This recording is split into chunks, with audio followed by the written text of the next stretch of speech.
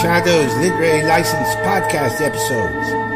Ben Stokes here, exploring all things Collinsport, Maine, and following the likes of the Collins family and the friends and foes with your co-hosts Tom Diamond, Jess Seafoots, Mickey Ray, and Keith Chalgo. Collins family, story about blood relations, literally.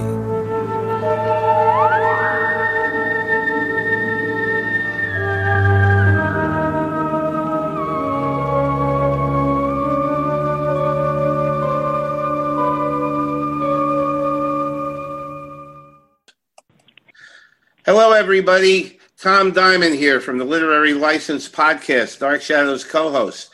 We are very, very happy to have today with us one of the stars of Dark Shadows, Marie Wallace. Say hi, Marie. Hi, Marie. Hello. Hi, Marie. Hi, Tom. Hi, Tom. Hi there. How you doing today?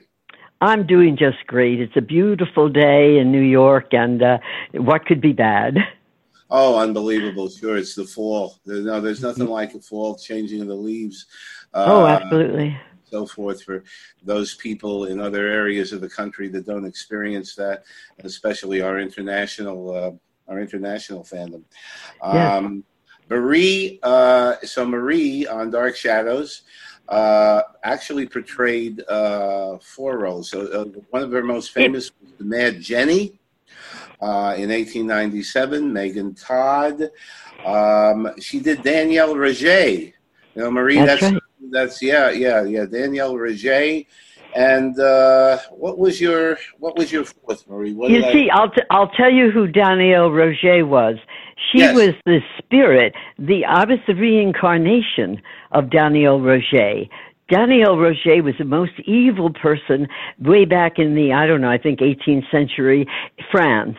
And she killed people, and she was just a terrible, terrible person. She finally got killed. And fast forward to 1968, and she was re-embodied in my body as Eve. And, of course, I always love to say that Eve was the most evil lady who ever lived. Well, that was my first character. Yes, absolutely. And Megan Todd, which was your other one, is one of my favorites, certainly. Megan was my actually sort of last role on Dark Shadows, although they had many more for me, but I had finished Megan because I was a vampire by then, which maybe accounts for the number 4 of characters, and was madly in love with Barnabas, of course. But I slept in a little coffin that I think was made for Nancy Barrett because it was very tiny, but that's where I slept. And one day, Crazy Willie put a stake through my heart. And that was the end of Eve, but it just also was the beginning of my experience as in a repertory company, because that basically is what Dark Shadows was. They kept bringing me back.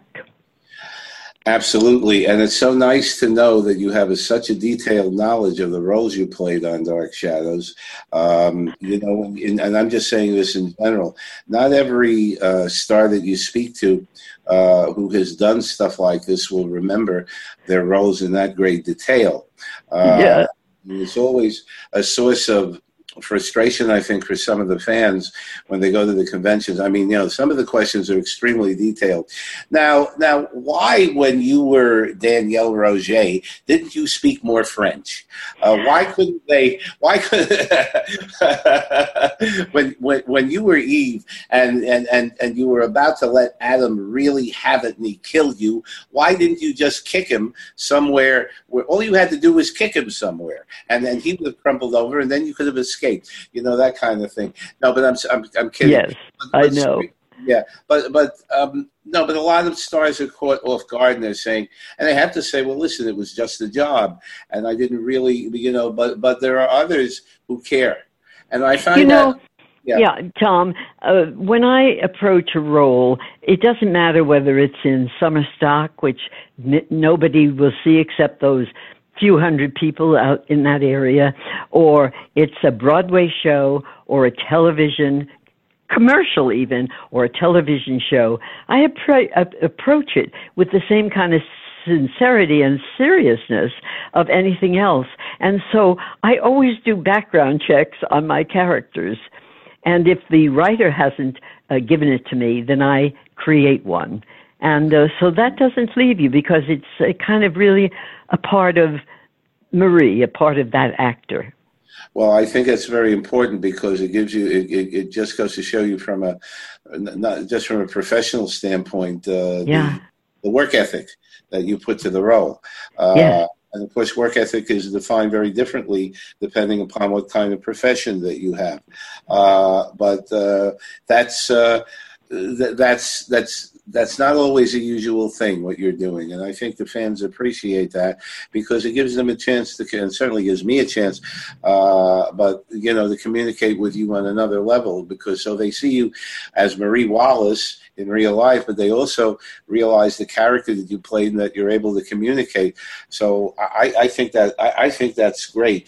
Marie now has done a lot of things other than Dark Shadows, in a varied career spanning many years, and we're going to get to that as we go along here. But first, let's start with your early life, Marie. May 19th is your birth date? It is. And I was born in Manhattan on an island called Roosevelt Island. Oh, yes. And, Roosevelt Island Hospital? Roosevelt Island? It was a city hospital. They were all that at that time. Right now it's residential, and Weill Cornell, the hospital, has big buildings there that do science and everything. But back then, it was strictly city hospitals, a nursing home, an insane asylum, things like that. Yep. And so I was born right there, and then grew up in an area called Yorkville, which is only about 10 blocks from the bridge that takes you to Roosevelt Island. And so it was Yorkville, which is an area on the east side. Some people called it Germantown, but the reason I think they called it that is because they had many restaurants and food stores and different things like that were German, but frankly, it was a melting pot, that area. It was every ethnic group you could think of, and it was quite marvelous. A lot of people don't know about old New York, and in fact, I wrote a book called On Stage and In Shadows, and the whole first part of it is about New York and growing up there. And I think fans always tell me it was so intriguing because they knew nothing about New York at that time. I think that I think also, like for native New Yorkers like I am, I'm a Brooklyn person, but but Manhattan, of course, has a life of its own, and a lot of famous actors have come out of New York. Jimmy Cagney came out of Hell's Kitchen, and actually, I think Jimmy Cagney was our story anyway. That he lived on 77th Street between York and First. And he was before my time, but still, that was our story. And I was on 70th Street between York and First. So we always thought of Jimmy Cagney as a Yorkville boy, but maybe he was born on the West Side. I don't know. Well, I think also he lived in Delancey Street, so I don't want to start with right. He was all over the place, as many people kept moving there because they couldn't pay the rent. So they left one place only to go to another and skip the rent there, It was true. Although we stayed put, so apparently my parents were able to meet the rental bill at the time. That's also in the area of New York Hospital, and it's right up the street. Yes, exactly. Yeah, and that was a very, very interesting. So, in terms of growing up in New York, and you were in Roosevelt Island, and then you moved to that area in Yorkville. Yes. Yorkville. Yeah. How was it growing up during that? Because that was during the 40s. How was it? What are your reminiscences about growing up in that area? Must have been really must have been really thriving, with all the nightclubs and. Oh, it was wonderful. I mean, there is no such thing anymore in Manhattan as a block that was my block, but all the neighborhoods had it. The blocks now, the blocks between the avenues, they're long blocks, but they're almost all residential. Back then, yes, it was residential. It was just 4-story, either brownstones or tenement houses. But on that little block were so many businesses, 2 candy stores, 3 bars, beer gardens, a laundry, a junk shop, the Republican Party and the Democratic Party had, small groups there. And what else? There was a wood factory. I mean, it was unbelievable how much a dry cleaner, a laundry. I mean, it was like a little town between York Avenue and First Avenue. It's very different now. I've walked down that street to go to New York Hospital, now called Weill Cornell Medical Center. They're a combination of New York Presbyterian and New York Hospital. And that street is just huge residential buildings or stuff that's related to the hospital, because they own everything. They own everything in the neighborhood, the hospital. I wasn't going to ask you this, but now you've got me intrigued. What public school, junior high school, and high school did you go to? Just for those? Okay, yeah. So I was on that 70th Street, York and First. On the corner of First was PS 82, and I went there from kindergarten to 6th grade. The boys were able to go to 8th grade there, but for some reason, the girls only went to the 6th grade. And I even remember my teacher. Her name was Mrs. Adler. And my kindergarten teacher was Mrs. Goldstone, I think. Mm-hmm. Although this is funny, I may be getting it mixed up with, my first Broadway show was Gypsy with Ethel Merman, and there was a song in it, "Have an egg roll, Mr. Goldstone," and so maybe I'm calling her Mrs. Goldstone, but I mean I know it was Gold something. But anyway, we went from there to PS 183, which is still standing. My sister and I went to the 100th anniversary, not our 100th anniversary, but the 100th anniversary of the school building, and I believe it was in 2007 or 2003, something like that. And that was on 60. It is still standing and still a good high school, not a high school, that upper grades of grade school. And so that I went to for 2 years, the 7th and 8th grade.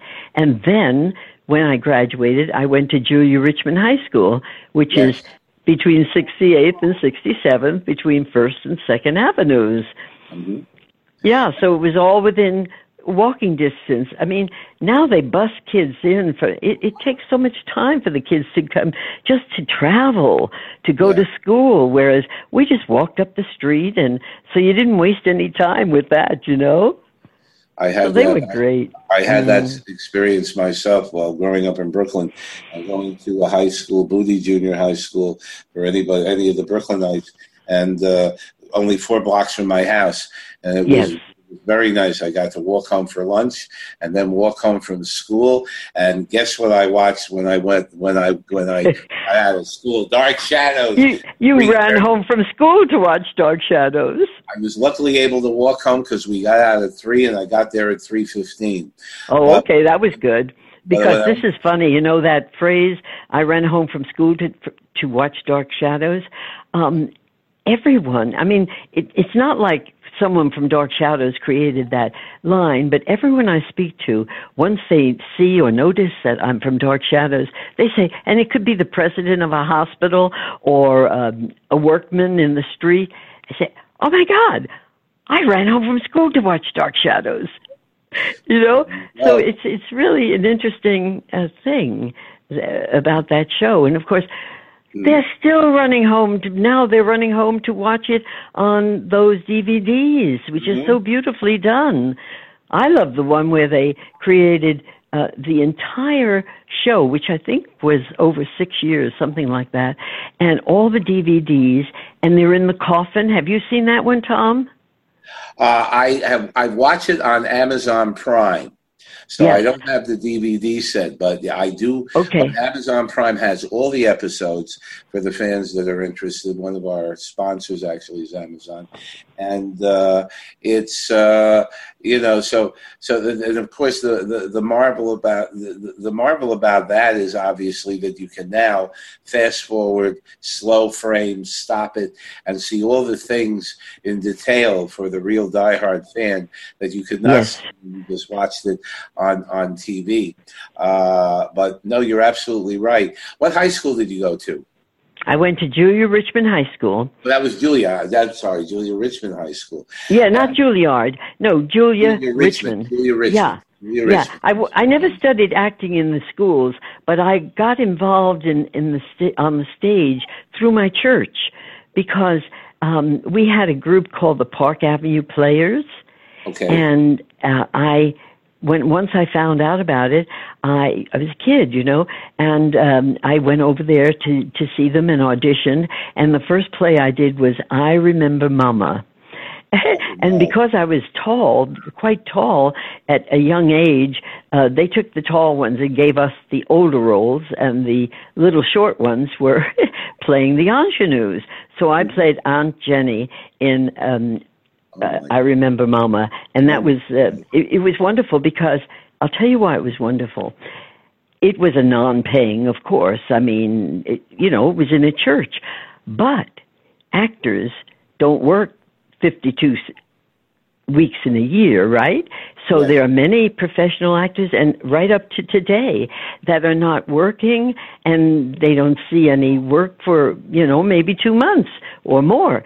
And so they'll come to these little theater groups and bring their expertise. So we had wonderful people, directors and people like that were working. I mean, nobody got paid, but, they were exercising their craft. And I learned from that right away because they were professionals. It wasn't just little amateurs like us that were, yeah. So it became a great place, a great training place. We even had a set designer that was our set designer at the church, in the basement of the church, who later became a Broadway, set designer, because he was a young man when he started with us. And I did a play with him on Broadway. I believe it was the beauty part. Oh, my God. Yeah, with Bert Lahr. Bert Lahr. Wow, from Wizard of Oz. Yes. That's incredible. That's incredible. And, yes. and this was Christchurch Methodist yes. that you went to, and you were inspired by the Reverend Ralph Washington Sockman. Yes. And he was he the minister there? He was the minister he actually baptized me, so he was a minister from day one at that church, and then I received my communion there and just continued to go because our mother, made sure that we got to church every Sunday and went to Sunday school, and then that's how I got into that Park Avenue Players. But he had the most glorious voice, and he had the great ability to remember everyone who he had ever met, because it was a very famous church, and he traveled the world because he was also at one period the president of the Council of Churches. So that took him all over the world, and people would come to visit. And you know how you wait online to see your priest or minister when you finish the service, and you shake his hand, say good morning. Mm-hmm. He remembered every single person and connected that person with his profession or something he loved or something he did. Smart. Yes, it was smart, but so wonderful, Yeah. So my church played a very important role in my beginnings. This is great, and of course, also you had the ability to act, which was another thing. Were you able to memorize well, or like a lot of the actors? Did you have worked with? Yeah, no, memory was. In fact, this is funny, Tom. A lot of people will say to you, "Wow, you're an actress. You're in Who's Afraid of Virginia Woolf? Oh my God, how did you learn all those lines? Yeah. And I always say that's the easiest part of it. And why? Because just to learn the words, you could just get up there and recite. Right. What good is that? But it's very important. I like to know every single word of the writer's script. It's only fair to him. So I really studied it, but the memory came very, very easily. Yes. So I didn't have that problem. Some people, you could see, and in fact, this is interesting because when I went in the beginning to summer stock and did roles, and there was, say, the older actors of the day, and they were used to be given sides. Sides means only your scene. Sometimes it wasn't even the whole scene. It was just the last 3 words of the other person's speech. Oh, now you had to learn.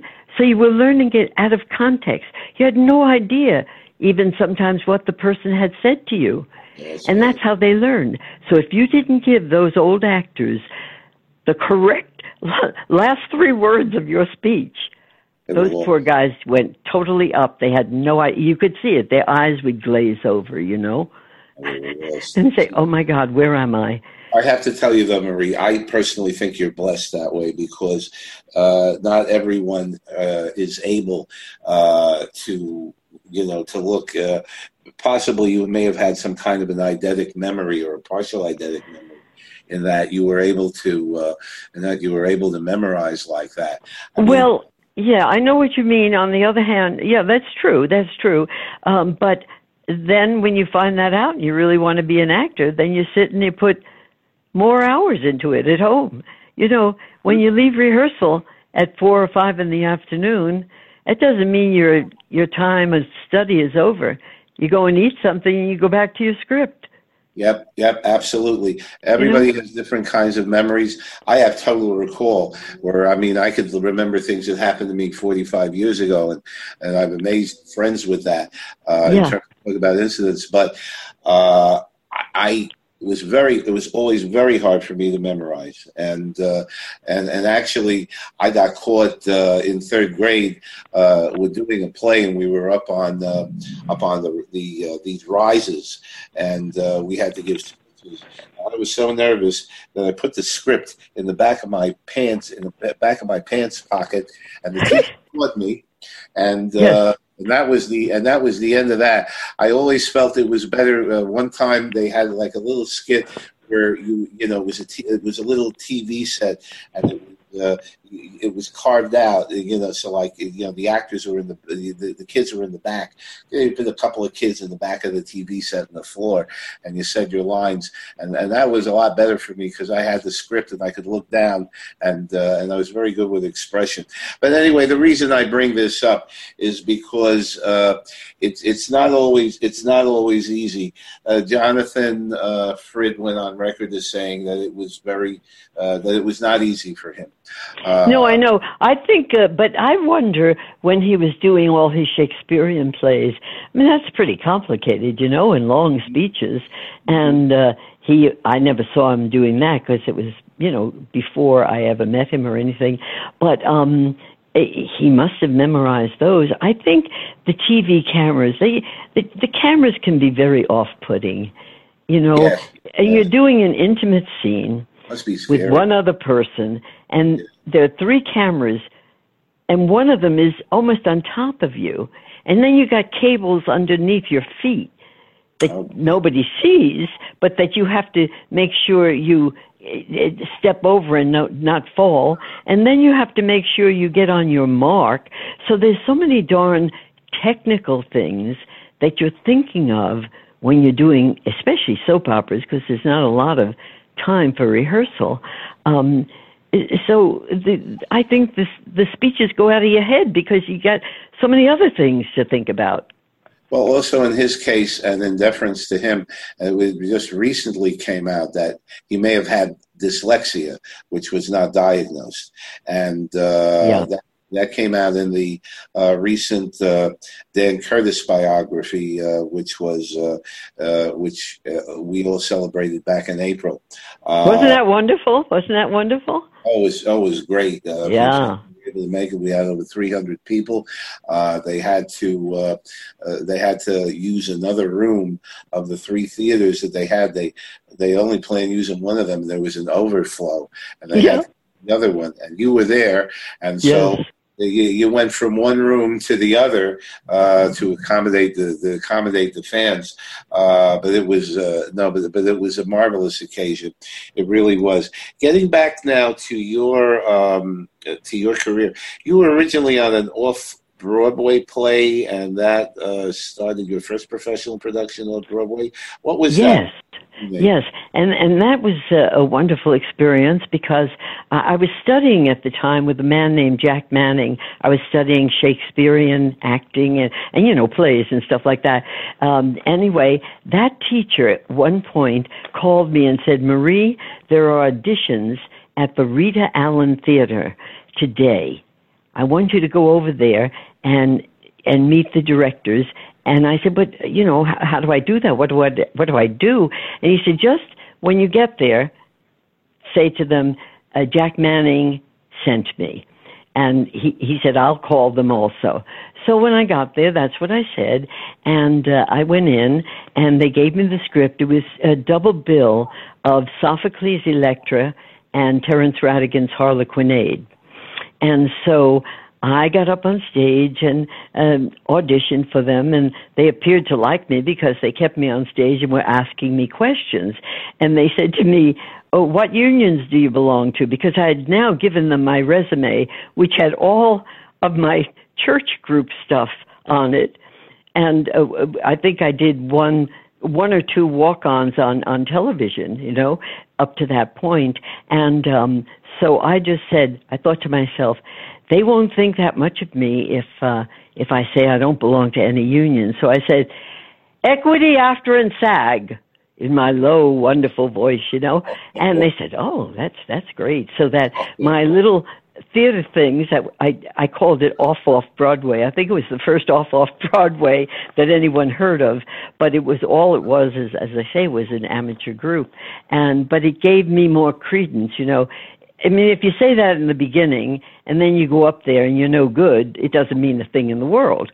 But because they liked me, and now they're always, a lot of times, directors and producers are afraid that someone who hasn't the experience of the others might fall apart. It might not be, but they say, "Oh, she's been accepted by a number of places, so I think she's probably okay."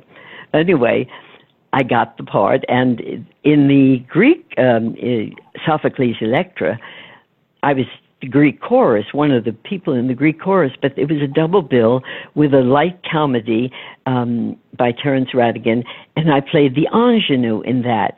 And so my lucky part about doing this production as a first professional theatrical experience was that Richard Burton's father, it wasn't really his father, it was they called him uncle, but he was neither of those things.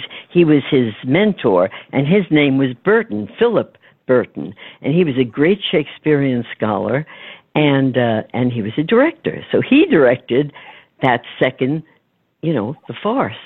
So that was a lucky break. And then the people who were in it were all very well-seasoned actors, all known in the profession at that time. Judith Evelyn, who had been on Broadway, she was a Canadian actress, and Frances Adler of the famous Adler family, Joan Wetmore, Murray Matheson. They were all wonderful actors. So right away I got... it's wonderful to be working. The better they are, the better you are.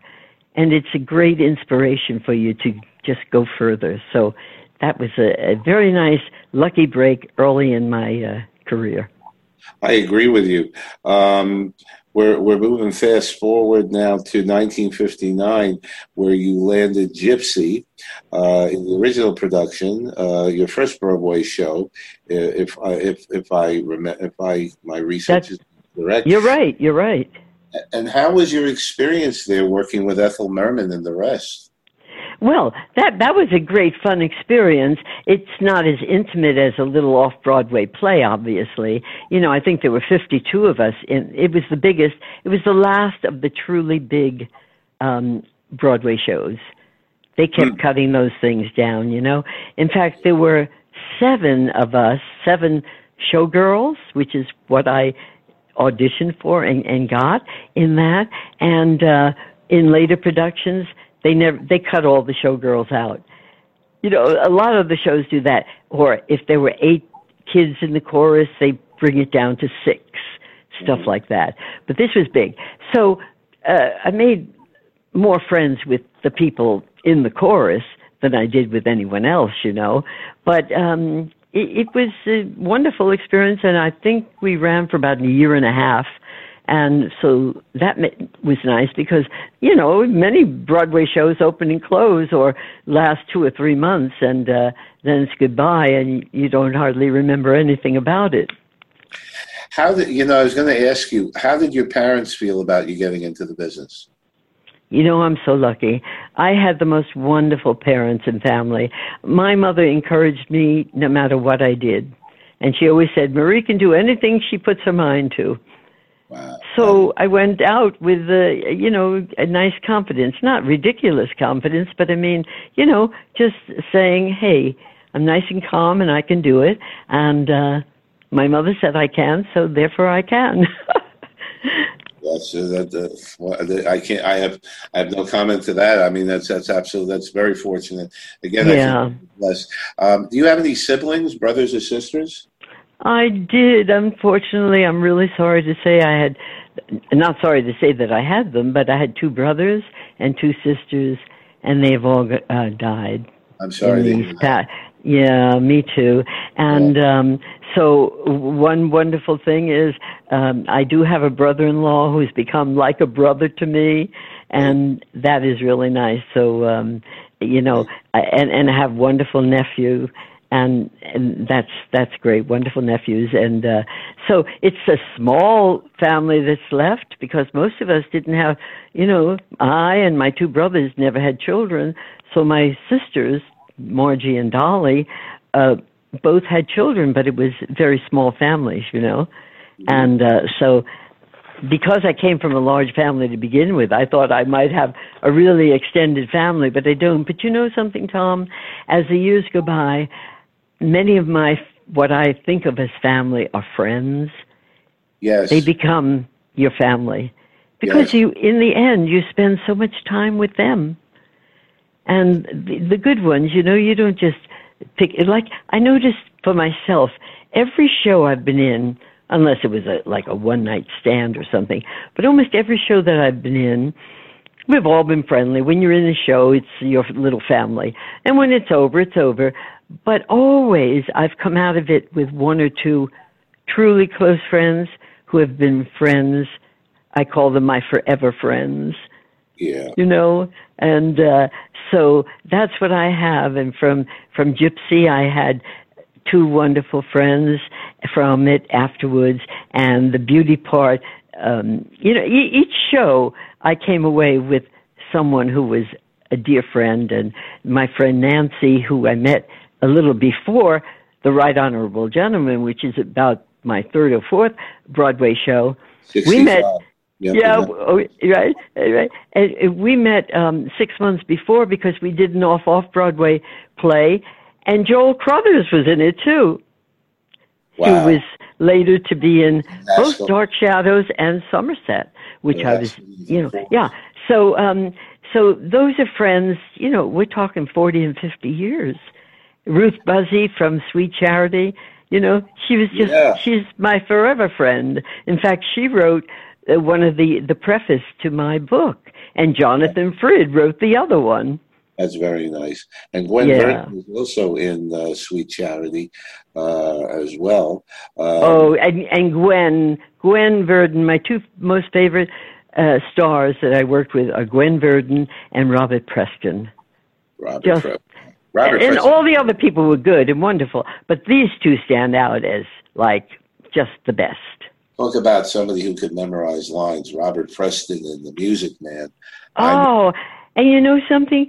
Philip Burton, I mean, not Philip Burton, Richard Burton, the actor, when he was on Broadway one time said, if Robert Preston had decided to become a Shakespearean actor, he would have been the best because his articulation was so great, and he was big, you know, and he was bigger than life, and he was just, and yet the kindest, nicest, down to earth person.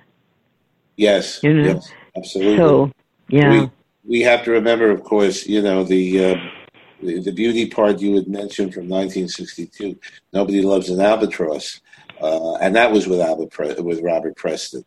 Yes, Robert Preston was in the Albatross, and the one before, when I was saying Bert Lahr was in it, that was filled with these wonderful people. Alice Ghostley, Wow. Larry Hagman. Larry Hagman wasn't even yeah. known at that time, you know, and Charlotte Ray, and was not David Doyle. David Doyle was in the other one, but you know, so those were great experiences. You know, in the 60s, the plays were still like the 30s, 40s, and 50s. Mm-hmm. As many characters as the writer needed to tell his story were allowed. Today, a straight show, you better have no more than 5 people in it. It's all down to money. Yeah. So you don't get those wonderful shows that have smaller parts and bigger parts and good, you know, leading roles, but also good supporting roles. And so that was nice that many of the Broadway shows I did were in the 60s, so they were good scripts, you know. I think that was very fortunate for you. Yes. The Right Honorable Gentleman, that was with Carl Brown and Francis Sternhagen, and especially right. Yeah, and especially Frances Sternhagen went on to do so many things. Yes, she played my sister in it. Wow. And so did Nancy Reardon, who became my dear forever friend, you know, and another woman who was a great actress, Sylvia O'Brien. And so, you know, it's funny. I was thinking earlier today, I love the business for acting and just being in it, but I also love all the surrounding things that go with it, the camaraderie, the friendships, the going out afterwards, things like that. That's as much a part of it for me as anything. I agree. I wanted to mention, because we were talking about your Jackie Gleason, who you had acted with. What was the? Where did you act with him there? And you had some interesting stories. Right. I did with him. I did Sly Fox. And Sly Fox had been on Broadway a couple of years before, and with George C. Scott, and then also followed with Robert Preston. But a couple of years passed, and the original idea, when Larry Gelbart wrote that, was to use Jackie Gleason. But they sent the script to Jackie Gleason, and Jackie Gleason never even opened it. And he sent it back and said, I don't want to do any more Broadway shows. He'd had big fights with David Merrick in the last show he'd been in. He swore never to do another Broadway show. Well, anyway, as he once told me, he said, you know, they sent me the script again a couple of years later, thinking, well, maybe we can entice him. And he said, I made the mistake of opening it, and I couldn't refuse it. It was such a wonderful role.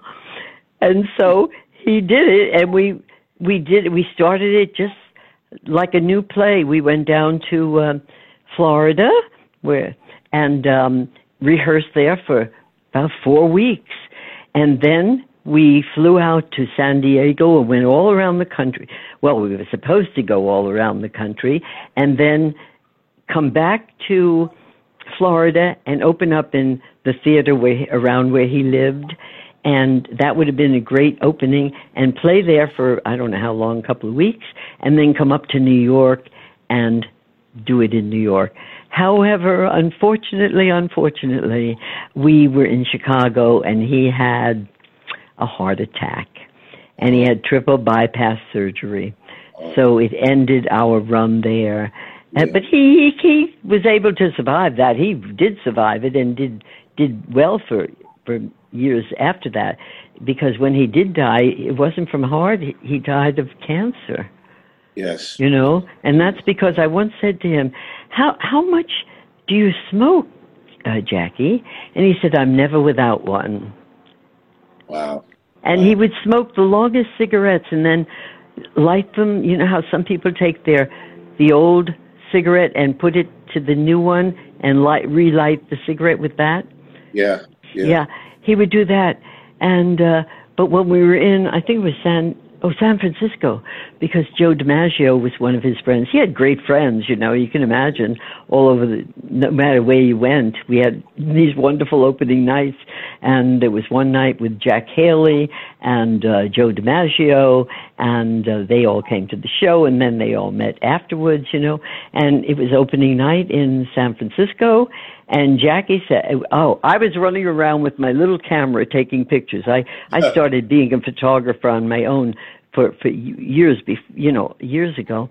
Anyway, he said to Joe DiMaggio, Joe, you see this dame? She is to the theater what you used to be to baseball. You ought to marry her. So I always remember that. It was such fun, you know. And and then with Marilyn Monroe had that happened. That was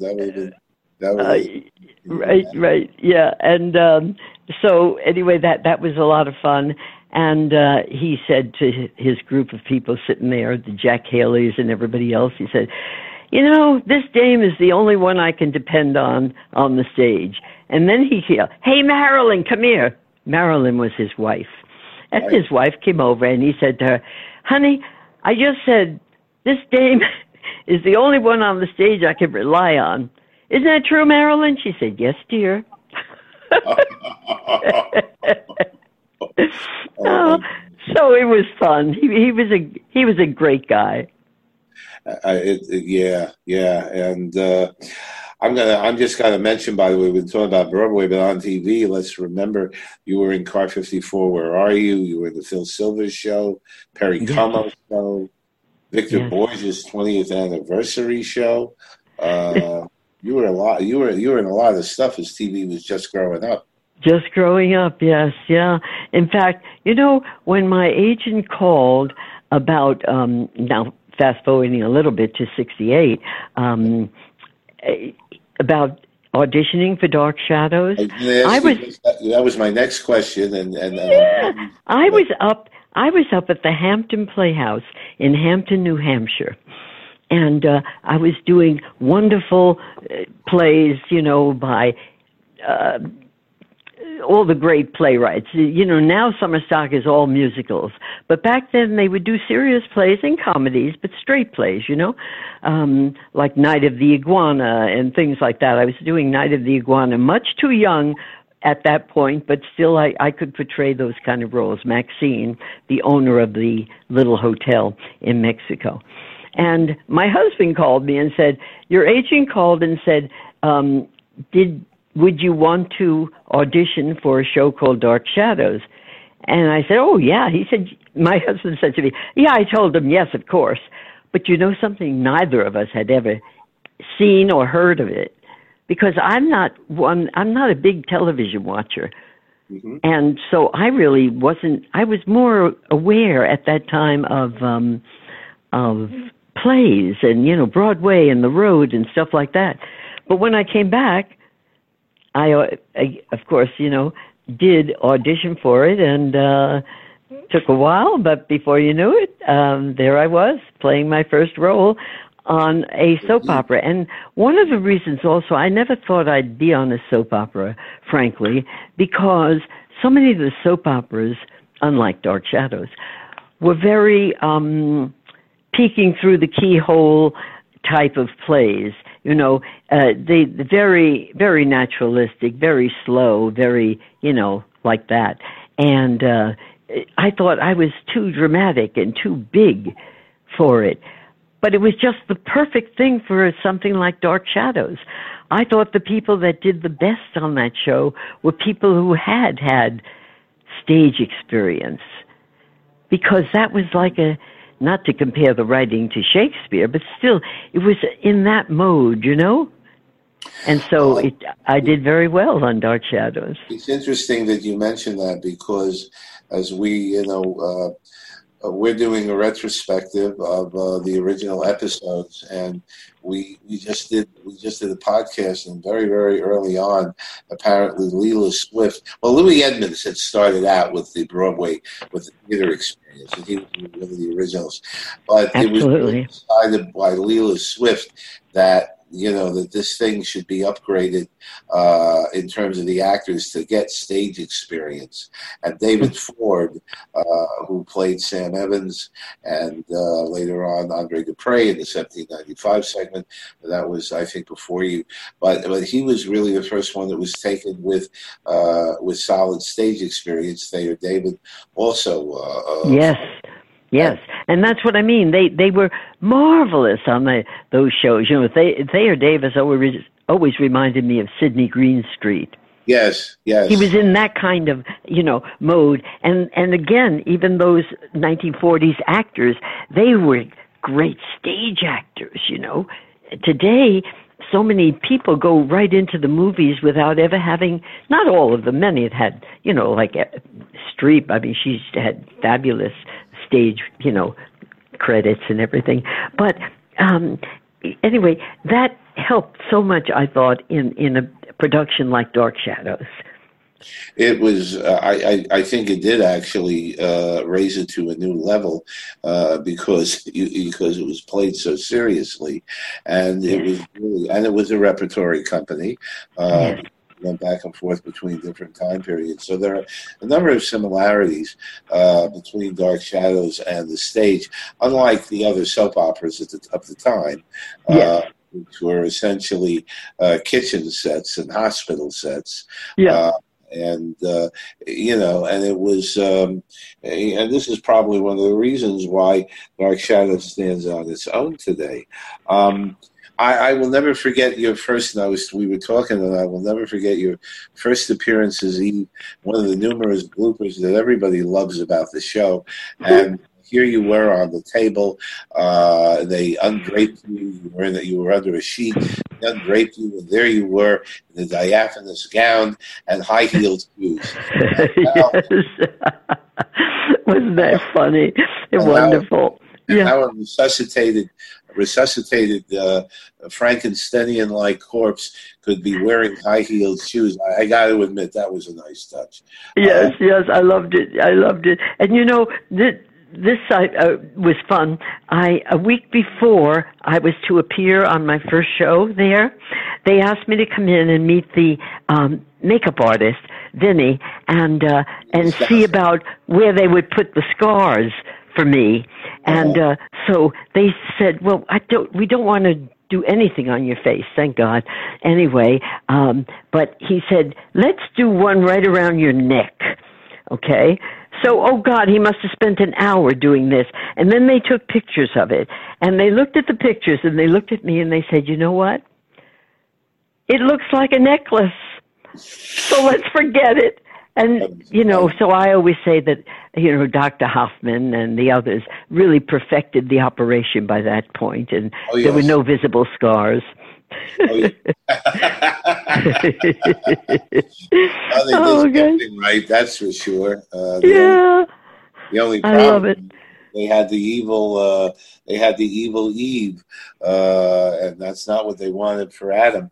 How was it working with Robert Rodan, who played Adam? Oh, I like that. He was very nice guy. And even, not that he comes to many of the conventions, but the few that he came to, even all those years later, it was so nice to see him. He's a very nice man.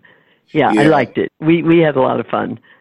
I believe he went into real estate afterwards. I think so. Yeah. Yeah. Yeah. But the fans, of course, the fans, and I wasn't at that convention in LA or in California, where all the fans wanted to hear him was to say, Barnabas! You know, Yes. The fans are wonderful. Now, you sound like you know so much about Dark Shadows, more than I know, of course. And, a lot of times at the convention, somebody will ask me a question, maybe sometimes the other actors too, and I might know, and I would say, ask Charles. He knows everything. I don't right. know if you've ever met Charles, but Wallace, one of the trivia yes, greats of the fandom. yes, Hi, Charles. In case exactly. you're listening, we're giving you a plug, Charles. Oh Okay. yeah, it's wonderful. And sure enough, he'd stand up, and he has a wonderful not loud, but I mean full voice, and he would give the story, and that was that. He And so actually, that's always fun to rely on him. and I'll give him credit because he actually, we discussed this online. So after you, and of course I'm jumping ahead a little, but after you left the show, they were hoping that you could come back in parallel time. They were in parallel time, and Charles solidified it for me. They actually wanted you to play Jennifer Evans, who was being the sister in parallel time of Maggie, played by Catherine Leigh Scott. Yeah. And in fact, they had a couple of, I think they were hoping they could get you on because they actually had a couple of scenes where Catherine Leigh Scott was talking on the phone to her sister about all the goings on. The sister lived in New York, I believe, which is quite coincidental considering your New York background. But very coincidental.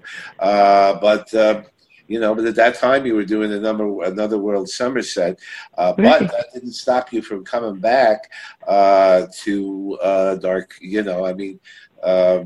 As Megan and Jenny, and I'm gonna ask you how was it? Give me your reminiscences about Dan Curtis. How it was, how you got along with him, and I understand he was a very forceful, direct personality, but that he was a visionary. Yes, well, the first time I met him, of course, was at my audition, and it was really funny because the casting director for that, even though my agent felt I was absolutely right for the part, when I saw the casting director, she said, Marie, you're a wonderful actress, but I don't think you're right for this part. But my agent was such a strong agent at that time that he was able to convince her to give me an audition. And so she said to me, now, you have the audition with Dan Curtis, but don't feel badly if you go in and while you're there, he's putting with his putter and a golf ball. He said, because you're really not right for the part and everything. Well, I said to my agent, my God, it's like getting up to bat and you got 3 strikes against you already, So he said, don't worry about it, just go. So I did. And anyway, when I went into the office, he couldn't have been nicer. I auditioned for him, and he said, that's really nice. Now, I want you to take a look at this scene also. Go into the other room, and then we'll call you in about 15 minutes. You can come back out, and then you'll also meet 1 or 2 other people.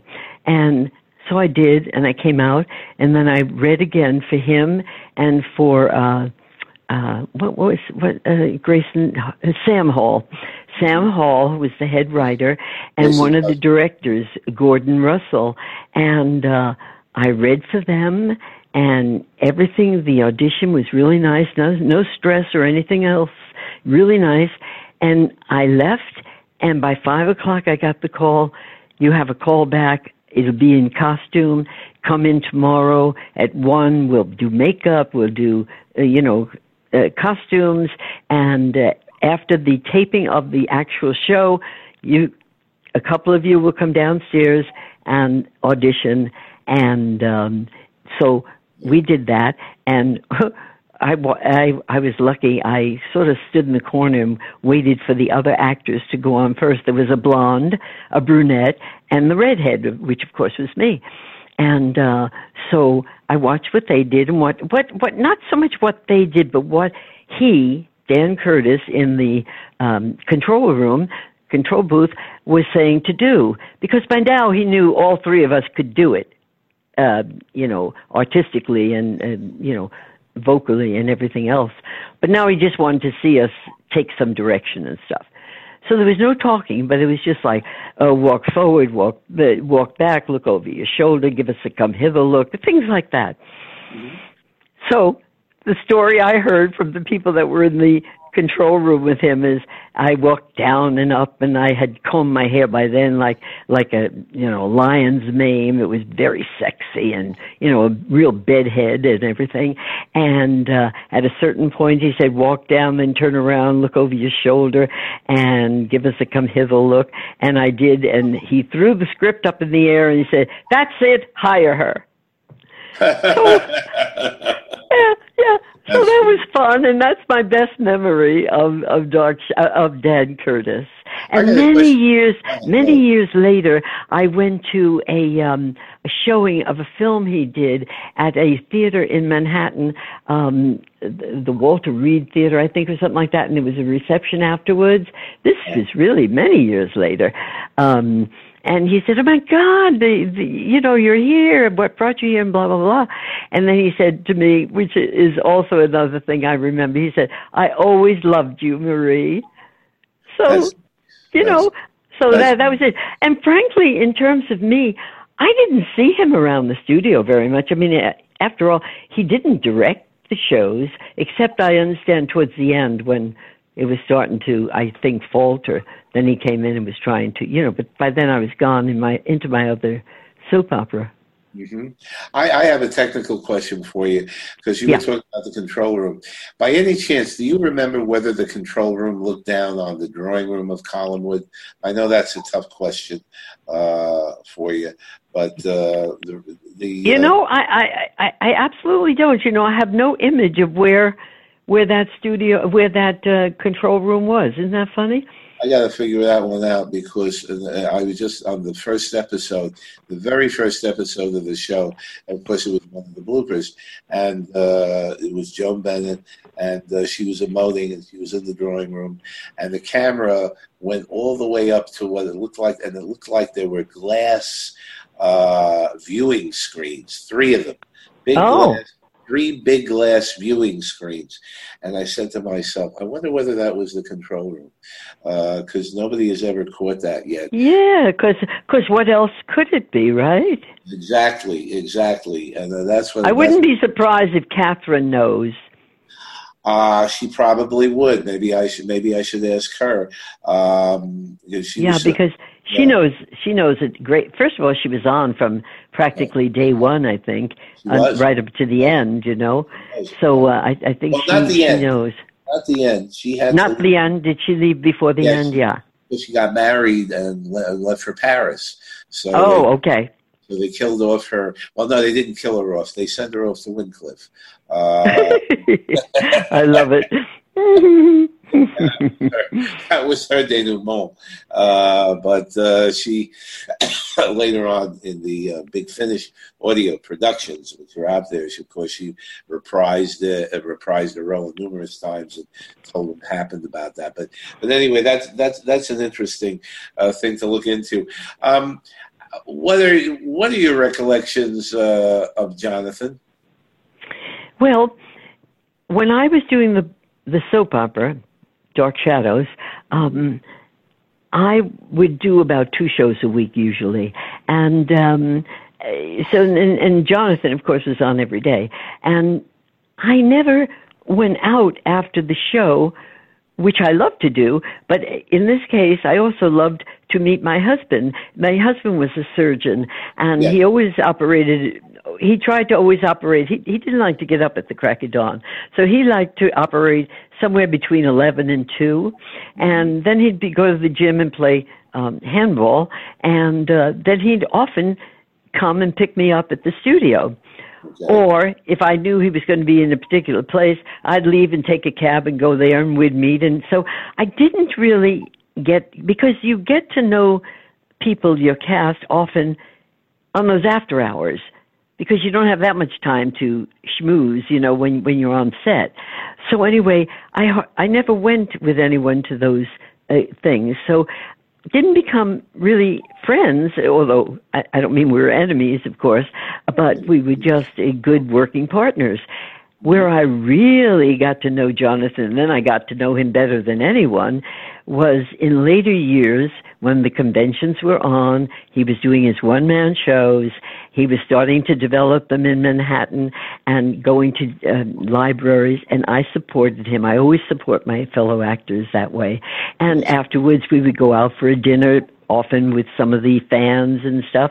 And so that's when I really got to know him. And then fast forward into the couple of years later, I ended up doing a play with him, The Lion in Winter, at the Georgia College, and he directed it, his first and I think only directorial job.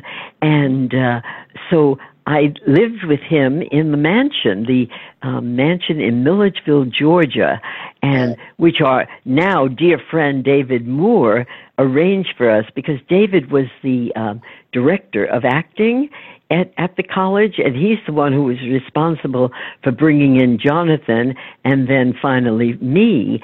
And so we all got to know each other really on an intimate level at that time. And then, of course, it continued. And then I became friends with Louis Edmonds, because Edmonds and Jonathan Frid were such dear friends. Yes, yes. So, yeah. And that was important. And of course, Jonathan had his master's degree and his MFA from Yale. And but this was really one of the only times that he had actually directed. Yes.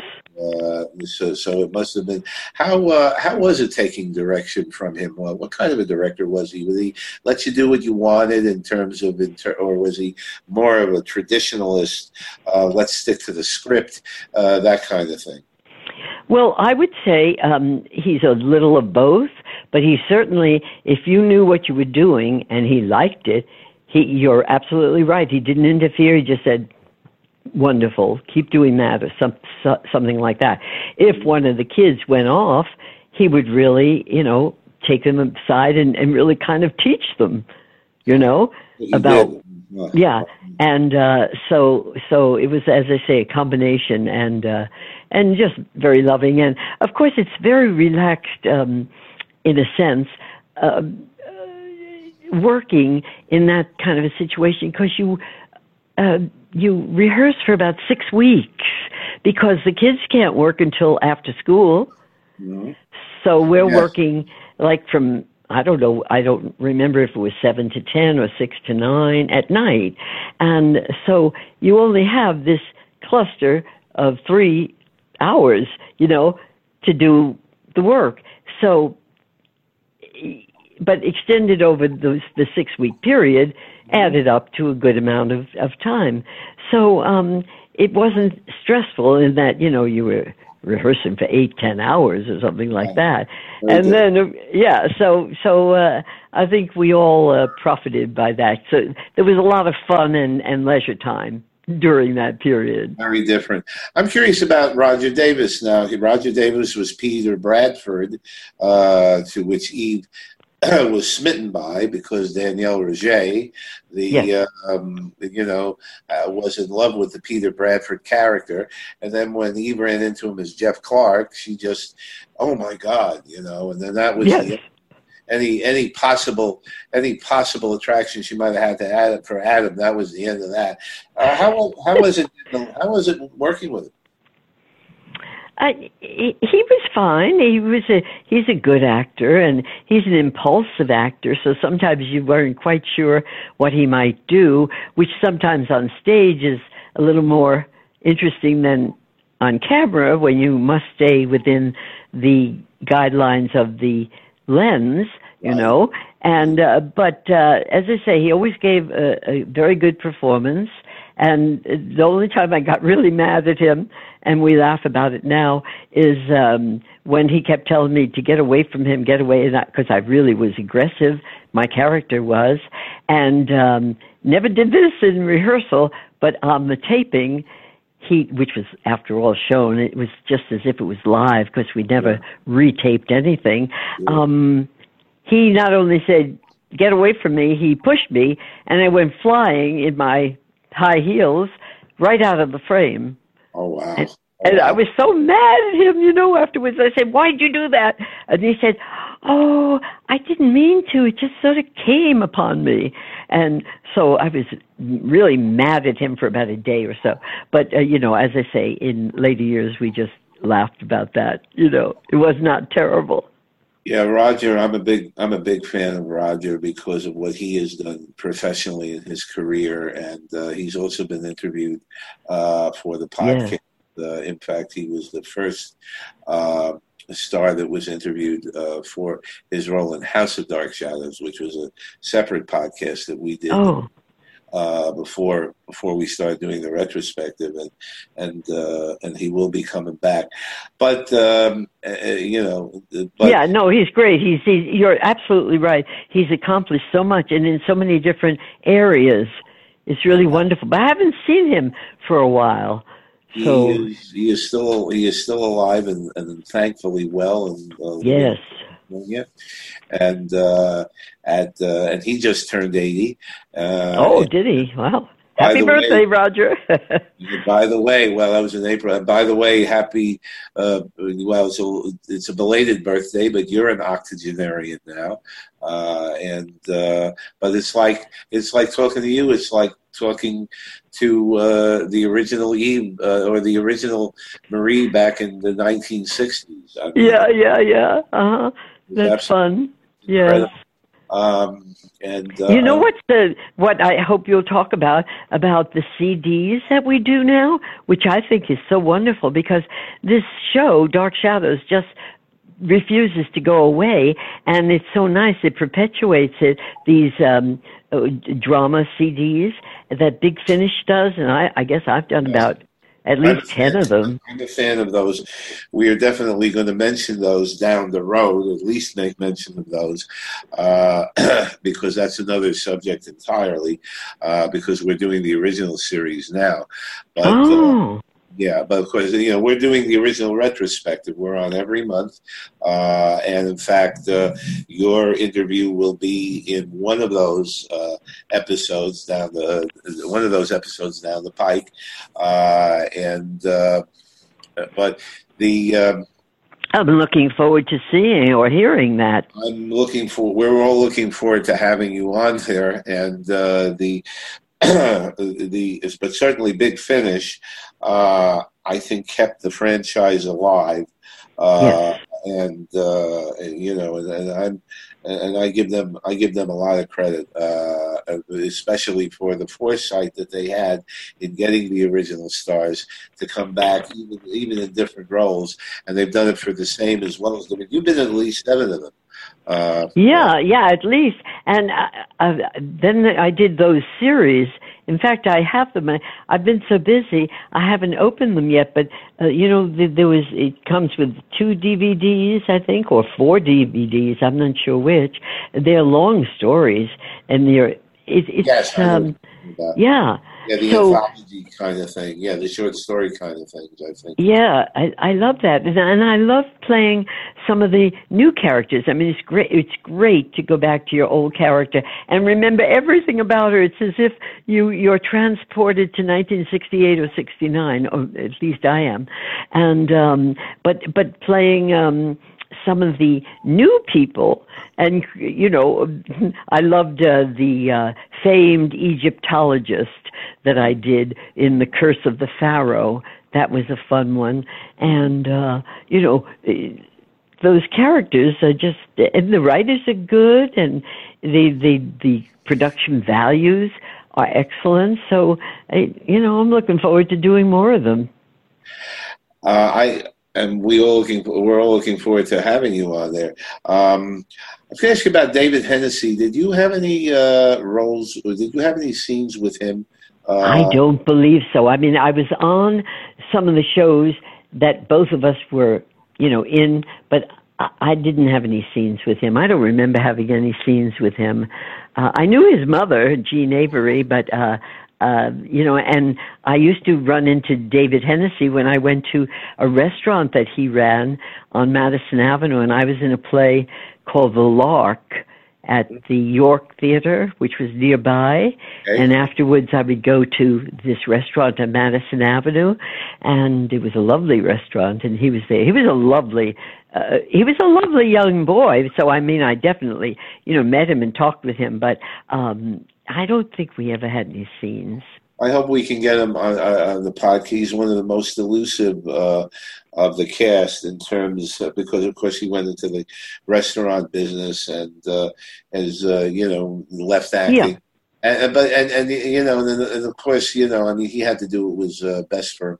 But many fans feel that he was one of the best child actors on the show, and that we were absolutely struck. Keith, Vicky, and I were absolutely struck at his ability early on, because he was also one of the originals, and early on, the way that he really played that maladjusted brat. David Collins on the show, the kid that, according to the plot, tried to kill his father, commit patricide by fixing the bleeder valve on his car. That was part of the original stuff. Well, it sounds like you're Tom. I think you are good competition for Charles. Who knows everything. I think you and Charles know everything now, I'll have to say. Well, between the two of us, I think we're... yes, between the two of you know everything about Dark Shadows. That's fun. I have the tremendous good fortune as part of this podcast to now do the research that maybe I ordinarily would not have done, in terms of life and everything. But yes, to do the research for this, and it's a big treat for me to be able to bring the insights, and expand on the knowledge I already have of the show. But I do thank you for your compliment. I am sure there are other fans out there. I actually was just started to speak with one of them, and I don't know him that well, so I'm not going to mention his name, but that's also, there are some very brilliant, I think I will say a word for the fans, and this is your podcast, by the way, but I will say one word for the fans, that a lot of them have gone on to great professional careers in law, in medicine, in business, and it's not like these fans are nut jobs and so forth. Sure, in every fandom you're going to have a few unfortunate instances, and you can't deny that. But Dark Shadows fandom, in my view, has some of the most intelligent people around. Who have and who fell in love with Dark Shadows because it intellectually attracted them, as it did me, to the complexity of the plots and the fact that there was 4 or 5 storylines going on at once, and you had to keep up with it. Yes. And, unlike the other soap operas at the time, where the only thing you had to keep up with is who's having an affair with who. And, so. But getting back to you, what are your reminiscences of Joan Bennett? A lovely, lovely woman, and very gracious, a most gracious woman. And we had, after the show, let's see, we would, if you wanted to, you could stay and watch the day's show. In the little studio, in another little, like a little living room that we had. Right. And after that, for 2 hours, we would have a read-through of tomorrow's script, and just mostly sitting around the table, timing it, and finding out whether it needed to be cut, or we discussing, saying, oh, no, I can't say that. I said that already the last week, so maybe we can switch it around. So, okay, so it was not mandatory, but they liked you to be there. And, you assume that everybody will come that's available. And something, she never pulled rank and said, I need to go somewhere. I'm not doing it. She always appeared. And yet so many actors, would say, oh, I got a date, or I have to do this, or, and run away. But she never did that. So I thought that was quite gracious, because she would be, in a sense, the only one who was entitled to do that. You know what I mean? Because she was a big Hollywood star. Sure, absolutely. No, no, she was, and she really, from what I understand, she was very earthy and not pretentious at all, even though she had the No. background that she did, and and loved to dress up in the Yes. various costumes. But now getting back, let's for the Jenny fans, and there are a lot of Jenny fans. Yeah. Talk to us about how did it first come up about the Jenny role, to the best of your knowledge, and your own feelings about acting the role. Well, I don't know how it came up with them because there was no question in this case. They called me, am I available? And I said yes, and I came in and started to do it. I loved Jenny. I approached her not as a stereotypical crazy person, even though we call her lovingly Crazy Jenny. It was always, again, I did my homework and preparation, as we actors call it, and so I always worked from a very vulnerable spot in myself of abandonment and loneliness, and so that was the background, not crazy, but so hurt by the abandonment of the family, of Quentin and the cheating. And so then that, along with the makeup then, and the lines, helped me to create a really crazy person, but a very vulnerable one also. So you could really feel for her, you wouldn't just laugh at this craziness, And frankly, it's a lot of fun to play someone with all those colors because it can be so varied. You can almost try anything and get away with it. So I enjoyed that.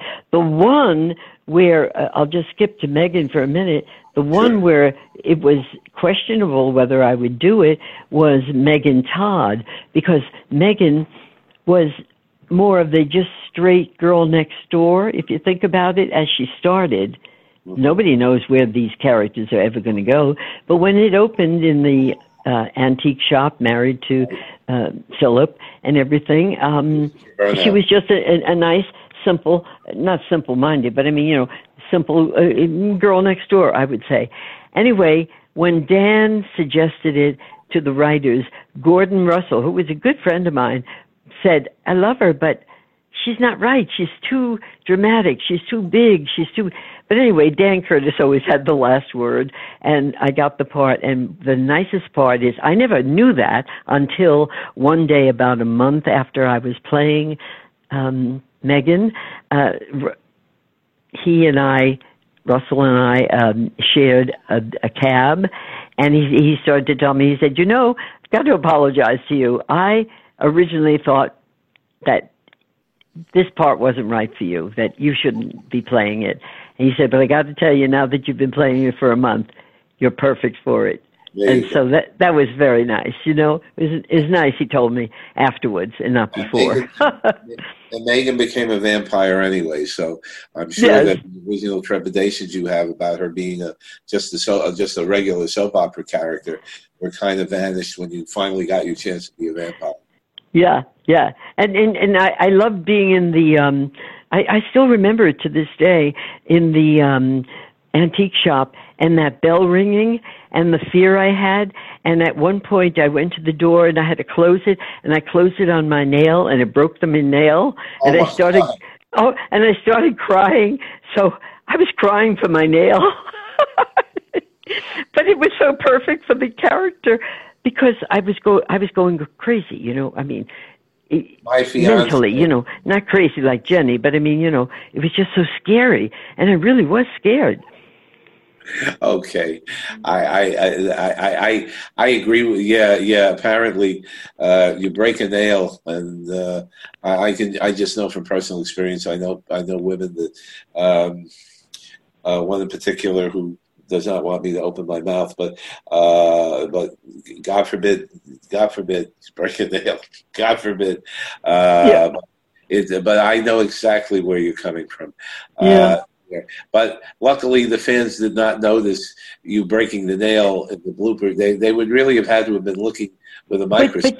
Yeah, but it's not a blooper because it's what you do on stage. You use what happens to you, and that's what makes it so alive.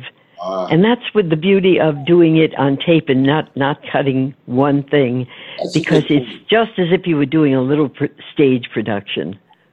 That's a good point. I understand that other actors did have did go to Dan and say, "Oh, come on! I mean, do we really have to use that? I really screwed up in that scene." And Dan said, don't worry about it. Nobody's gonna remember this. It's only gonna be 3 months. Nobody's gonna remember this." Yeah. And look what happened. But the bloopers are the most endearing part of the show. But you do bring an interesting point to the issue. I mean, this is just part of real life, art yes. life, and the other way around. So that's certainly very novel. When you went to Another World, Somerset, you portrayed, let's see, India Delaney. Now, she was evil. What was yes.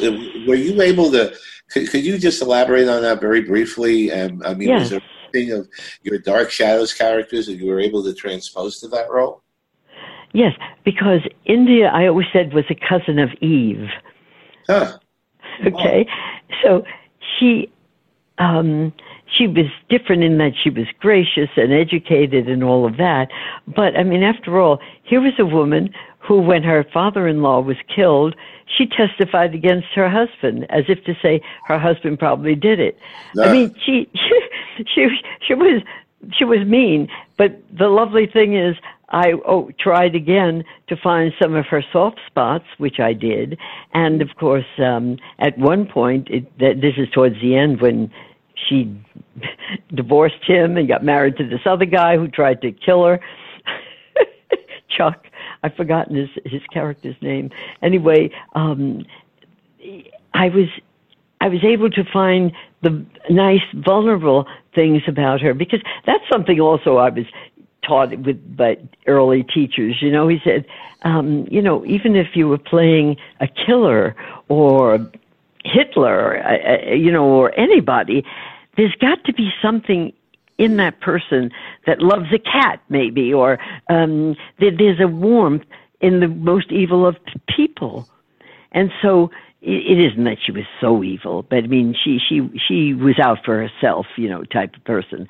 But yeah. I tried to find those few vulnerable spots in her that made her human, because there's no such thing as one particular quality that anyone has. That's very true. And of course, on The Guiding Light, you were John Z. Lafitte. Wasn't that was such fun? That character. I mean, unfortunately, it was very short-lived. It wasn't like a contract like those other ones. But I was on for a short period. But I remember one line I said to somebody, "Hello, I'm John Z. Lafitte, woman of the world."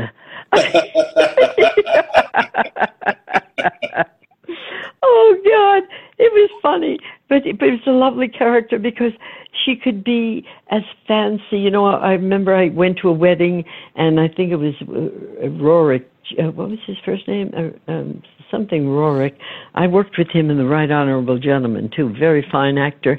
I played his girlfriend, and we had beautiful. It was like a Southern wedding with the big picture hats and gorgeous gowns and everything. It's nice to wear those lovely costumes and just be charming.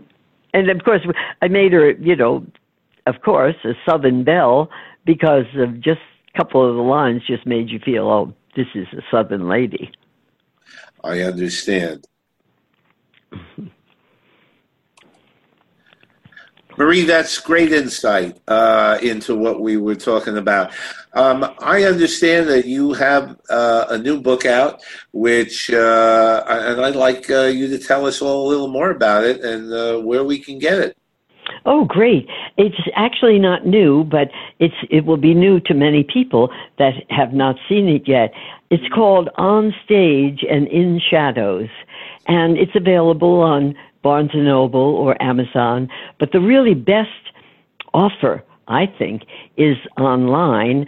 I have a Facebook page entitled On Stage and in Shadows, the same exact name as the play, as the title of my book.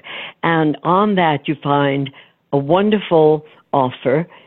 Price-wise, it's good, and it includes a personal letter from me to the person buying the book, and a printout of 2 wonderful Dark Shadows pictures with me and Humbert Estredo, and one with Peter Bradford, and then a nice headshot of me. So, and all of them are autographed personally. And I'll tell you, even if I have to say so myself, it's a really interesting read. And it has a foreword by Jonathan Frid and another one by Ruth Buzzy, my dear friend Ruth Buzzy, that I was in Sweet Charity with. And at the end, it has a summary of the work that Jonathan Frid and I did with David Moore at the college in where were we? Milledgeville, Georgia. So anyway, anyone who might like to know a little bit more about me can get it through that On Stage and in Shadows. Well, I'm sure we're all going to look forward to reading that, and thank you very much for telling us about that. You mentioned Humbert Allen Estredo, and I'm glad you did, because I was going to move on from Dark Shadows, but tell us about your reminiscences with him. What a marvelous actor he was, the personification, the devil himself. He did so much for the show. Tell us about it.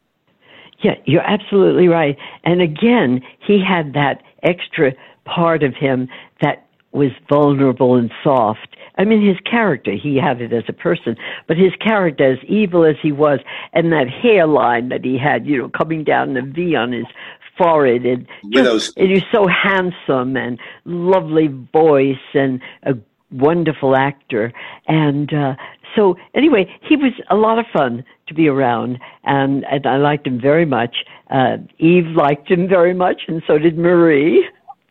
The best scene that I remember was when he was hypnotizing you to go back as Danielle Roget, and he did that whole ceremony with the candlelight, the only candlelight in the room, and he was intoning, and you played it so well too. You were just looking at him like he was so glazed over. Yes.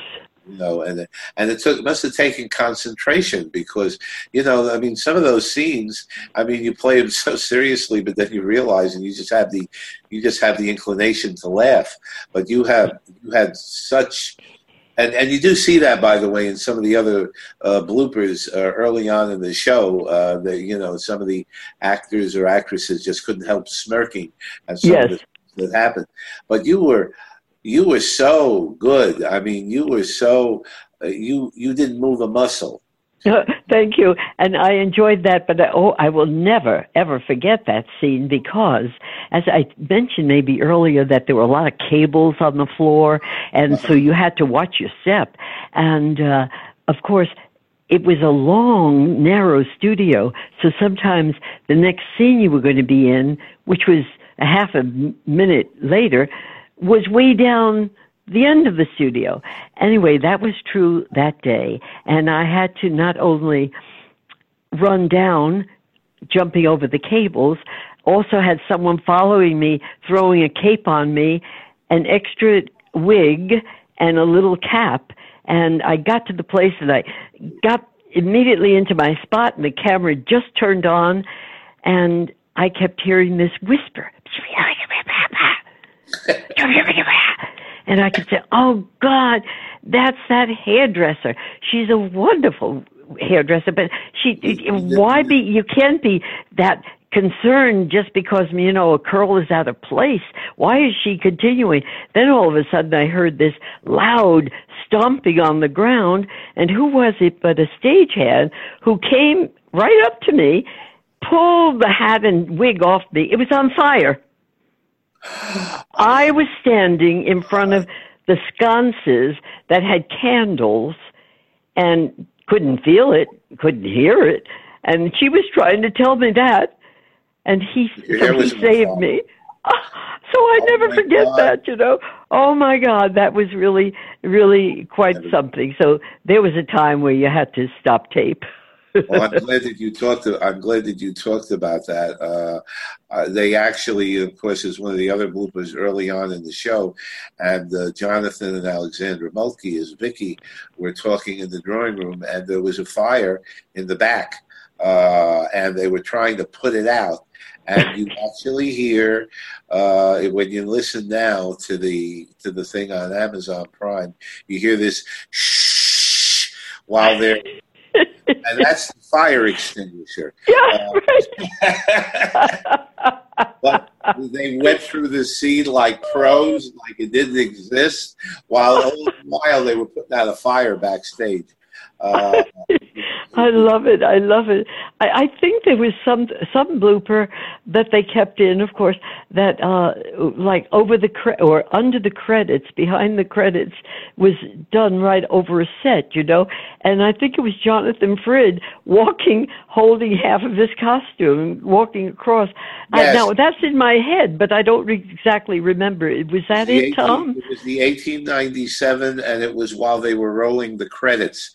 And the Yes. dressing room was that little door right off the Collinwood foyer, if you recall. It led to the dressing room, and he didn't know the he didn't know the cameras were rolling, and Yeah.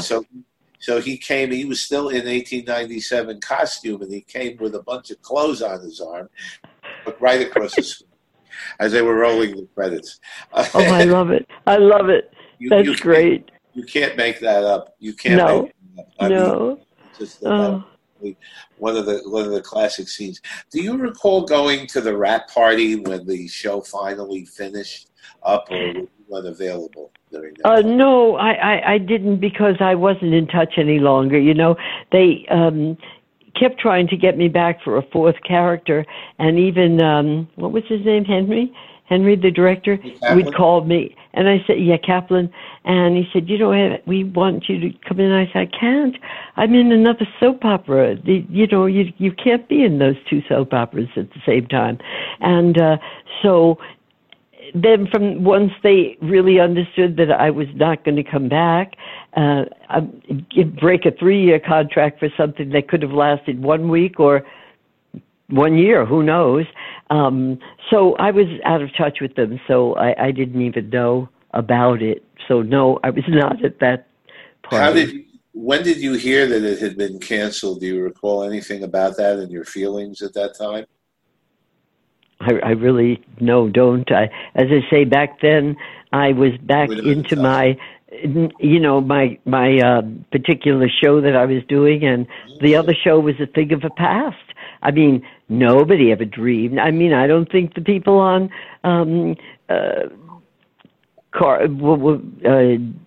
you know, Jackie Gleason's show, The Honeymooners, or any other show like what's his name? My dear friend Larry Storch's show, F Troop. Nobody dreamed that any of these shows would be playing in 2020. You know, 40 and 60 years later. So, you know, you would say, "Oh, that was great. It was wonderful. It's over now, and onward and upward." So I didn't. No, I didn't follow it. To give Larry Storch credit, and I know he's one of your dear friends, you know, F Troop was only on for 2 seasons and didn't have a chance to gain the fandom that Dark Shadows does.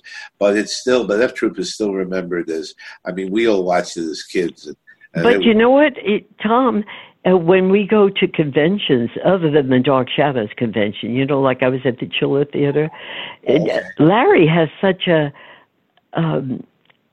huge following. It's amazing. No matter where we go, wherever we go, if we walk on the street together, people know who he is. So it's just amazing, you know?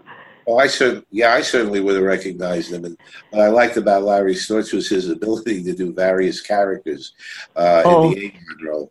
Great. He does a Cary Grant. He does everyone. Humphrey Bogart. You know, he's got a wonderful ear. He's terrific. He's funny, and I was recently at a party with him. I don't know if you saw the pictures on I did. Facebook.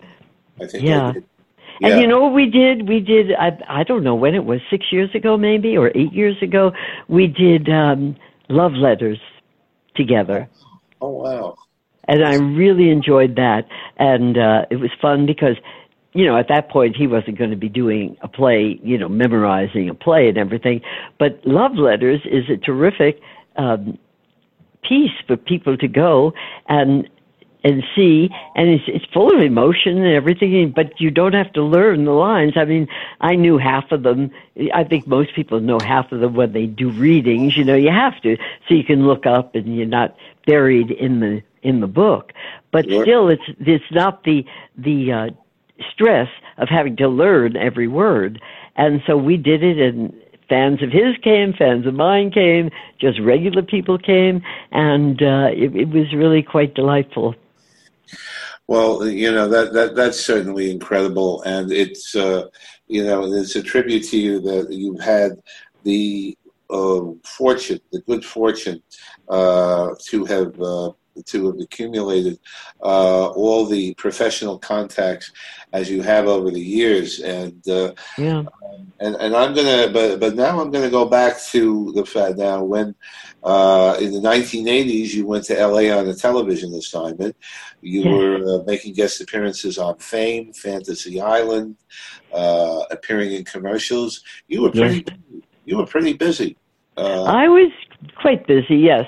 And it was interesting, Tom, because going out to L.A. where nobody knew me, it felt sort of like I was starting over. So, I mean, that wasn't a bad thing. It was a good thing because I had to go and sort of reestablish myself and meet new agents and casting directors and stuff like that. And also drive a car, which I didn't do in New York City. And, so it was like a very big learning experience. And then I was able to be in touch with actors that I had worked with in New York. So many of them moved to L.A., and, but of course I never did, for a permanent thing. I was there for 2 years, coming back and forth to New York, but basically out there. And it was really fun. But when I had to decide between, I couldn't really see myself keeping two permanent addresses. Sure. So I said, which one? And I thought, my life is really in New York, my family, and friends, and deep friends. So I came back to New York, but I was very happy I went. And as I say, it was a lovely learning experience. So it was very, it had a very youthful kind of push to it, I'm sure that it was, and it was a good phase, I think, in your life. You then went into professional photography, Yeah. which you were successful at. Can you tell us a little bit about that? Yeah, and it wasn't like I put acting aside, but I thought, I wasn't working like every day, and photography had always been my passion. So when one person, a friend of mine who was working up at Columbia Presbyterian Medical Center, said, they're always looking for another photographer up there. Maybe you might like to meet the person who runs the public affairs office. So I did, and she started giving me assignments, and I got more and more. And so I began doing things for their newsletter, for their annual report, and that was really a lot of fun. And it's hard work because you're standing on your feet and running and trying to get the best shot, and because they would give me assignments of galas that the big stars would be at, and that you had to make sure you got everyone that was important, and plus the stars, and plus, people from the hospital. So anyway, but that kept blossoming because I'd do a particular event and meet somebody from another organization, and they'd say, "Oh, do you have a card?" I'd give it to them, and then I'd start to work for them. So it was, it became my second career. and which I thought would just be a little something here and there, but it truly blossomed. And it was interesting because I never went out looking for a photography job. They sort of just kept coming to me. And so I enjoyed that very much. I don't do that anymore, but I did it in between shows and going on the road, or even going out to California for a convention and take off a particular amount of time. And so it was a very nice fill-in between jobs. And, of course, it was, taking my passion and making a little money out of it, too. And talk about a small world, as we were talking about. And, of course, back then, I was doing investigations for the state medical board regarding negligent physicians. And one of my contacts there was Lois Sharkey, who was the risk manager there. And I don't know how we got onto that topic at one point. I think we were just talking about, in general. People we knew and might know, yes. Record. And she says, and I told her about Dark Shadows, and she said, "Oh, Marie Wallace, I know her." I go, "What?" I know. It was fun being up there. The vice president of Baby's Hospital or something, I'd be at one of their big parties, and, someone like the vice president of a hospital would say to somebody, "She was on Dark Shadows." It's sort of like you didn't expect that in a place like that. So it was always fun. That's my point exactly, that, that a lot of people who went on to professional careers watched Dark Shadows, and that's, and actually that came back to you. So that was certainly an unexpected plus. Let's not forget that in 1999, you were on One Life to Live as Molly O'Day. Yes. That was, how was that experience working with the One Life to Live cast? Well, it was very nice, but by now it was an hour show, not a half-hour show, and it was now no longer done the way Dark Shadows in Somerset did it, which I love much better than the way they do it now. Today they do it similar to the way you would make a movie, but they have neither the time nor the kind of money that movies have. So they're kind of in between both, where the nice thing about doing it the old way and it only being a half hour was that throughout the day would be equivalent to a week's work in summer stock, and at the end of it culminated in the grand show. So that you would rehearse in the morning, a dry rehearsal, then you go down to the studio and do a run-through, then you would do a dress rehearsal, and in between each, you got notes from the director, and you were having a little makeup put on and trying on a costume and this and that, until the end, at a half hour before, we were going to tape it, another notes and everything, and then 5, 4, 3, 2, and you're on. So there was an excitement about it, and you went from beginning to end of that script. Now, by the time this new show, it wasn't a new show, but it was new for me. So I arrived there at 7 in the morning, was having makeup put on at that time, then rehearsed, then said, "Okay, let's go to the set." And it was just, so I did that particular scene and another scene that was later on. So there's no continuity. Whereas, so you do all the kitchen scenes, and then you do the bedroom scenes. They were done out of sequence. Yeah. Yeah, totally out of sequence. So you couldn't run that emotional things, which makes it harder, I think. The other way, I think it's a lot harder.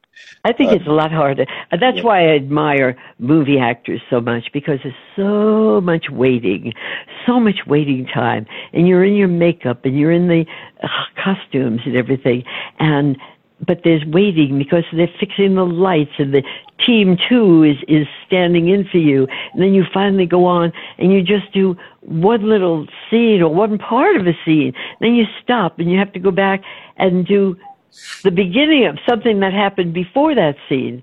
Mm-hmm. So that's when they do it well. They do it very, very well. Yeah. Because that is not easy. No, it's still a big deal. You know, the actors and actresses now have to memorize their lines.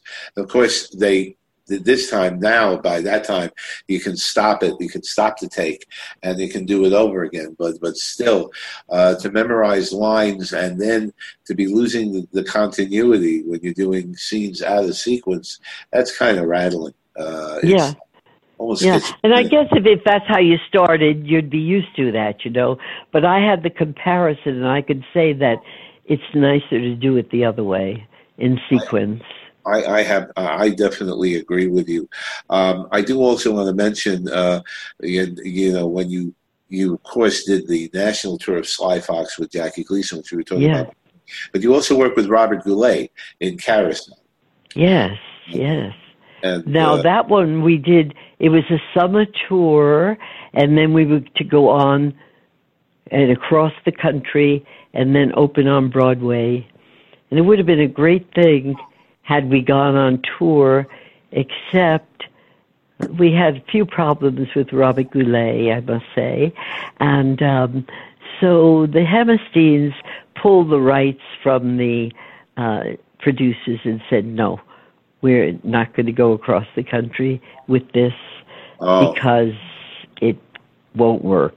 And so unfortunately, that ended, but it was a wonderful tour of, you know, various, we were in Florida, we were in Miami, I think, but we were in all the very big theaters. When we were in Georgia, we were in the Theater of the Stars. I mean, I don't know, it holds 5,000 people, and we did the, in Missouri, what's it called? The opera, the Muni Opera, Municipal Opera. That's an outdoor theater. It goes so far back. We ran up the stairs. It seemed to me it was like a half a mile. I mean, it was so huge, and so it was, you know, exciting to go to all those places. Very tiring because sometimes you worked 7 days and then flew that night and opened the next morning next day in the next state. So that it's very tiring, especially in the heat, especially outdoor theaters, you know. But it would have been fun to pick it up and do this national tour. But as I say, there were, let's say, artistic problems with Robert Goulet. okay. And so we didn't do it. But Jamie Hammerstein, who was the son of Oscar, was our director. So all of that was very nice. And I have, like I said before, always one or two great friends coming from it. And in that show, I have a wonderful friend in Charleston that I visit all the time, Nancy Eaton, who had worked on Broadway. And she was, you know, a dear friend. I mean, a good friend in the show, as everybody else was, but became a dear friend. And you know, came to see me. In fact, even when I was in the show with Jonathan Frid in Georgia, came with another friend of hers as an artist, Linda Vincent, who's an artist. And so all three of us are very, very dear friends, which means, what is that, 30 years or something that we've been friends? Wow. Yeah. Wow. Yeah. That's incredible. You've had a great career. We're gonna start to wind up, but Marie, what are you doing nowadays? I know that you're as busy as ever, and and to the fan, I'm so happy that we finally got the chance to talk to you because for a little while, Marie was doing whatever she was doing, and we couldn't connect, she and we finally did. So what are you doing? I know. I know, Tom. This is wonderful. This has been a fun talk and interview and being with you.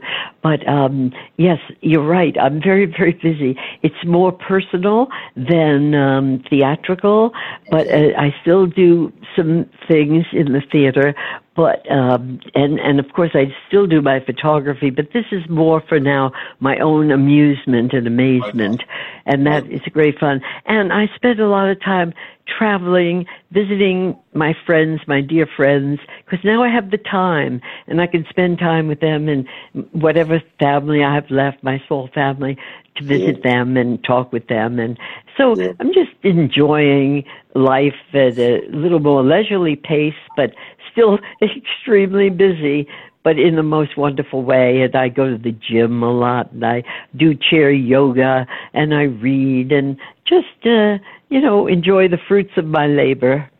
Jim meaning what? Jim Pearson or Jim? What did I say? Jim? You said visiting Jim a lot. Oh, I go to the gym. No, I meant GYM.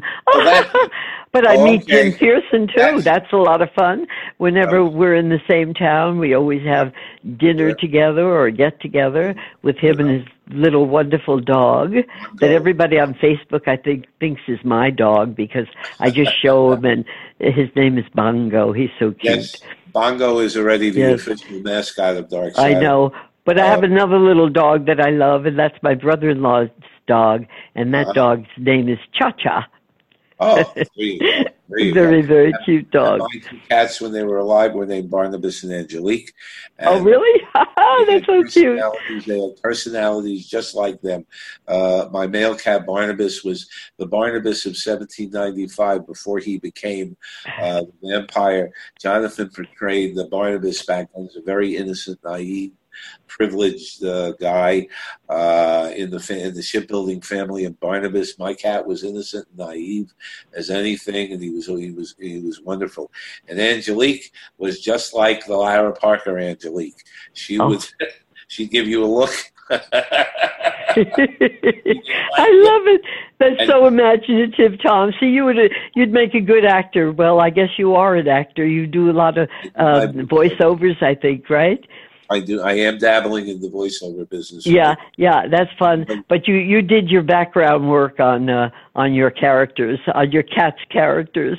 That's great fun. Well, thank you. No, that's very true. So I'm just going to mention for the fans because Marie did mention Big Finish. So she has essentially been, and she mentioned Curse of the Pharaoh. Then there was the Dollhouse, Beneath the Veil, Beyond the Grave, Bloodlust, which is a new one that is a new series that has just come out. In the Twinkling of an Eye, Blood and Fire, Love Lives On, Behind Closed Doors, and the anthology that she mentioned was Phantom Melodies, A Face from the Past. So these are all things that I recommend to the fans who are getting into Big Finish, that they especially look. Of course, you should look for all of them. There are over 60 of them now, but definitely Marie has made her contribution to the audio genre in keeping the flame, and this is something I heartily recommend. Yes. Thank you, Tom. And I just wanted to say that of course, is one of the things that I always look forward to. I'm looking forward to my next one, which I'm hoping will be soon. Do you have any information on that yet that you could share with us? Or is no. Okay, no. It's proprietary. So that's fine. But just remember, everybody, that she's going to be on. And Marie, before we end, do you have anything you'd like to say to the fans? I will say to the fans, thank you for being our fans and friends. You've been wonderful. I think the fact that we're alive, so much alive today, Dark Shadows is because, very much so, because of the fans' enthusiasm and love, both for the show, our characters, and for us individually. It's really a very warm, heartening feeling. I love you all. Thank you so much, Marie, and everybody. We look forward. Marie, by the way, maybe we can have you back again one of these times. If you're available. It has been such fun interviewing you, and you have made tremendous contributions, not just, and I'm not BSing here, but you have made tremendous contributions, not just to Dark Shadows, but to the acting field in general. And I hope you're noticed in other areas outside of the Dark Shadows genre for that. but this is it's very heartening. Okay, everybody, until next time. Well, she's all you'd ever want. She's the kind I'd like to flaunt and take to dinner. But she always knows her place. She's got style, she's got grace. She's a winner. She's a lady.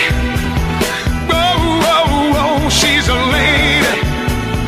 Talking about that little lady.